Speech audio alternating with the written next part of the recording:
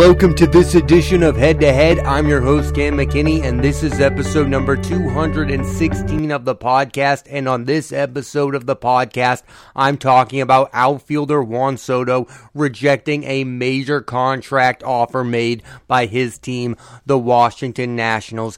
Outfielder Juan Soto is 23 years old and has already achieved a lot in the sport of baseball. He's a two-time All-Star, two-time Silver Slugger Award winner. He's won a batting title, and most importantly, he's already won a World Series title. In less than 5 full seasons, Soto's a career .293 hitter with 118 career home runs. The star made waves recently by saying no to a 15-year, $440 million deal offered by his team, the Washington Nationals, and many people are confused as to why he would turn down that kind of life-changing money. One of the reasons, perhaps, is Soto is aware of the past failures of these long-term deals. Alex Rodriguez with the Rangers, Giancarlo Stanton with the Marlins. Those guys stayed with the team, signed a forever deal, and then the teams ended up trading them away anyway, both to a bigger market team in the New York Yankees. Why would Juan Soto want to sign this type of deal to be the only good player on a bad baseball team, only to be traded away?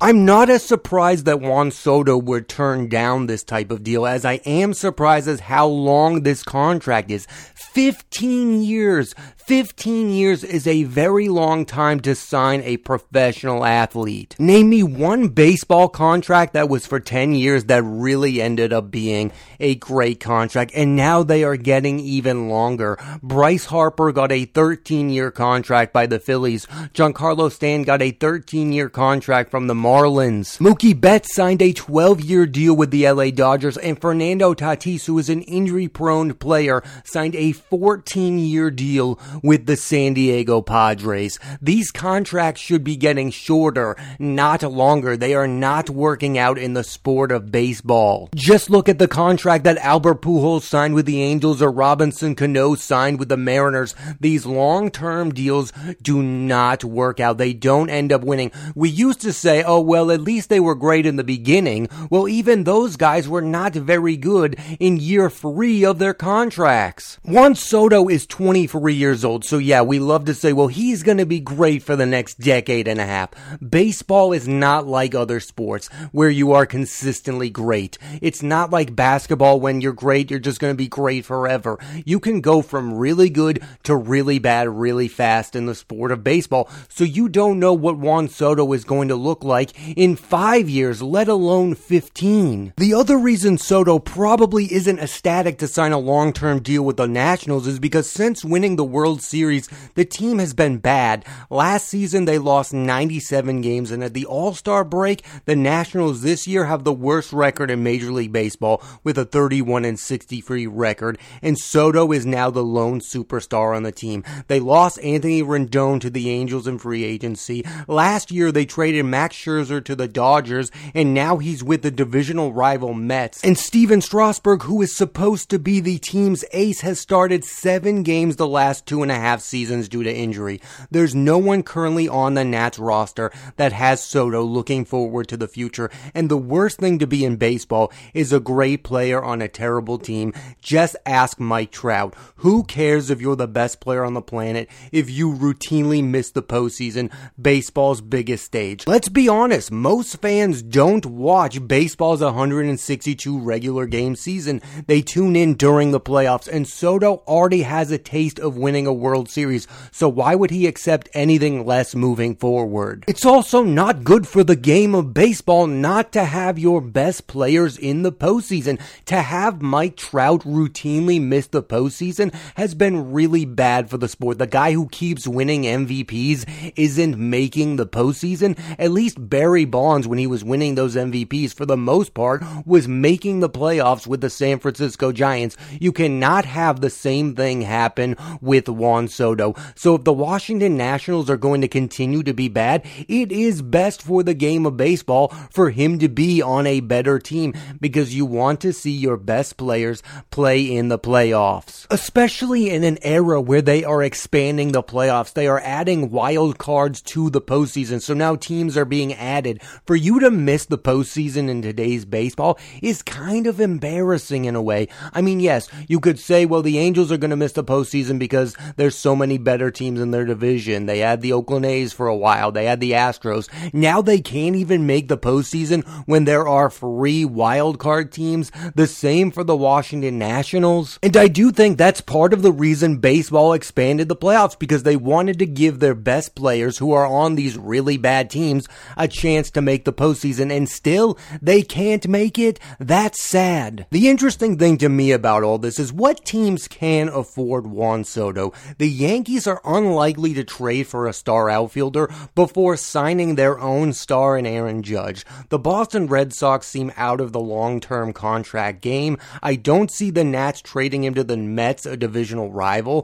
One team that I think makes all the sense in the world is the St. Louis Cardinals. Yes, they have Paul Goldschmidt and Nolan Arenado, who are great players, but they need a long-term face to that team. Yadier Molina and Adam Wainwright are close to retirement. I think now is the perfect time for them to bring in their next superstar, and Juan Soto would be the perfect fit. He wants the money. The Cardinals are one of the teams who could pay him. He wants to be on a winner. Only the Yankees have won more World Series titles than the St. Louis Cardinals, who have won 11 times in franchise history. They're also the type of team who, even when they aren't World Series contenders, are still good enough to make the postseason in today's era when there are 3 wildcard teams. So if Juan Soto joins the St. Louis Cardinals, you are guaranteed to have him in the postseason almost every year, because that is a well-run organization. Other teams who I think should be in on him are the San Francisco Giants.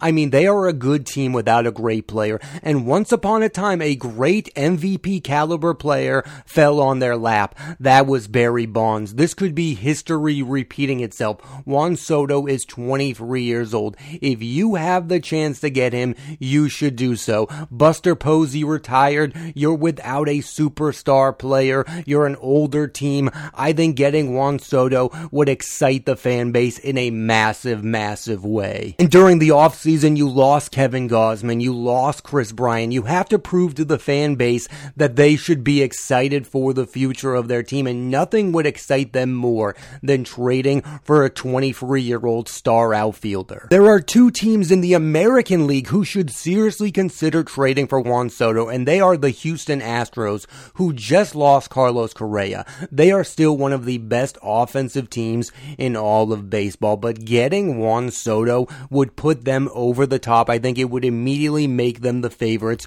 to win the World Series. You have Yordan Alvarez. Now you add Juan Soto to the mix to go along with Alex Bregman. I mean, this could keep the team going for another decade if they were able to lock up Juan Soto to a long-term contract. The other team is the Chicago White Sox, who need to save their season. I mean, this was a team that everyone thought was going to win the American League Central, and they're really been the biggest disappointment in all of baseball. They have Tony La Russa as their manager, and a lot of people think that's laughable, but there is ton of talent on that team. They have Tim Anderson, who's won a batting title. They have Jose Abreu, who's won American League MVP. They have Liam Hendricks, the best closer in all of baseball. Getting Juan Soto could save their season. It's a risky move, because if you trade for him and it doesn't work out, oh well, you could still lock Juan Soto up to a long-term deal. If Juan Soto wants to be a member of the Chicago White Sox, then the team should make it happen. If Juan Soto does get dealt, it's not like he's going to be a rental. You are going to have to give him upwards of $400 million. Maybe he's willing to take less than $440 million on a team that's really good. I doubt that, but that could be what he wants. If he wants to be on a winning team, he might have to take less than that dollar amount, because really, there's only one team who can seemingly afford that type of money and still be a very good baseball team, and that's the LA Dodgers, who in recent years have signed Mookie Betts. This offseason, they signed sign Freddie Freeman. They have all the money in the world, and they are willing to take advantage of all of their resources. So yes, they would probably be willing to bring in Juan Soto and give him upwards of $400 million and still put together the deepest team in all of baseball. No other team is willing to spend that kind of money. Not the Yankees, not the Red Sox, not the LA Angels. No other team is going to spend that kind of money and still be able to put money elsewhere to make the team a World Series contending team. That's the real danger in signing Juan Soto. It's not that I don't think he's going to be great. He is going to be great. But does his greatness elevate an okay team to a playoff team? And if he doesn't, he's not worth that kind of money. I mean, look at what the Texas Rangers did this offseason. They signed Corey Seager to $300 million.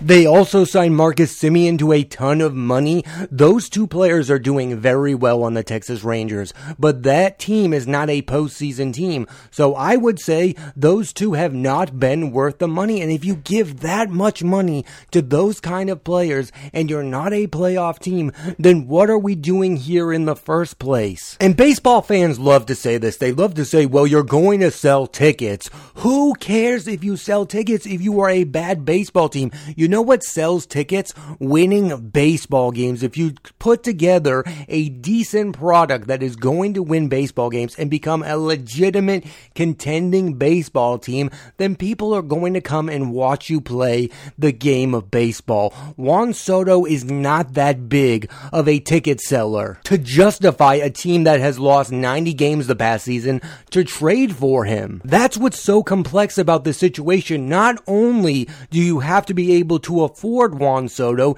you also have to be a really good baseball team, and there's not a lot of those teams out there right now. I think what's scary about baseball's situation is there might not be enough money to go around. Like, are these teams now going to have multiple players under $300 million contracts? How many of these teams can afford and are willing to afford those types of huge paydays? I mean, the Dodgers have multiple guys on their rosters making a boatload of money. Not a lot of other teams are doing that right now. So is anyone else going to open the floodgates and sign these multiple players to these massive long-term deals? Let's talk about the team for a minute. This is a terrible situation for the Washington Nationals, who for the longest time was a terrible team with only one really good player and third baseman Ryan Zimmerman. Then they became big players after signing outfielder Jason Worth, drafting Bryce Harper and Steven Strasburg, who were heralded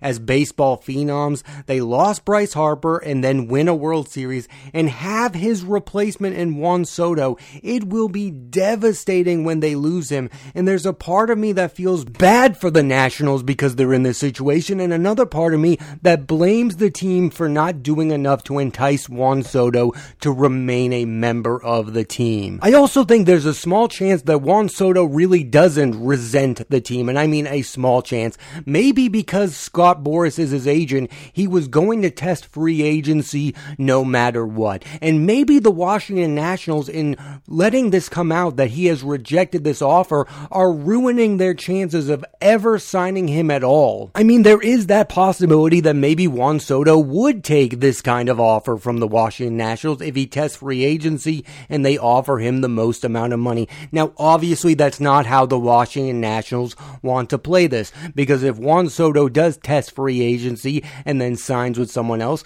then they lose him for nothing, and they obviously don't want to be in that situation because that would be dire. And they already did that with Bryce Harper. They knew they were not going to sign Bryce Harper, and they did not trade him away, and I think it was one of the biggest mistakes the franchise has ever committed, and if they do it again, it could set the franchise back an entire decade or so, because you need to rebuild the team, and if you're going to lose Juan Soto, you need to trade him away for a ton, and I mean a ton of prospects. I, like many baseball fans, am surprised at these astronomical numbers being offered to players. Soto's number is $440 million.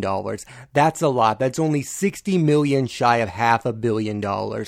These numbers are rising, and my question is, how big can the number rise to? This is the biggest reason the sport needs some kind of a salary cap. How can you pay 25 other players when you're giving one player that kind of money. We all think about a cap to make smaller market teams pay for players, but what people don't think about is the bigger market teams.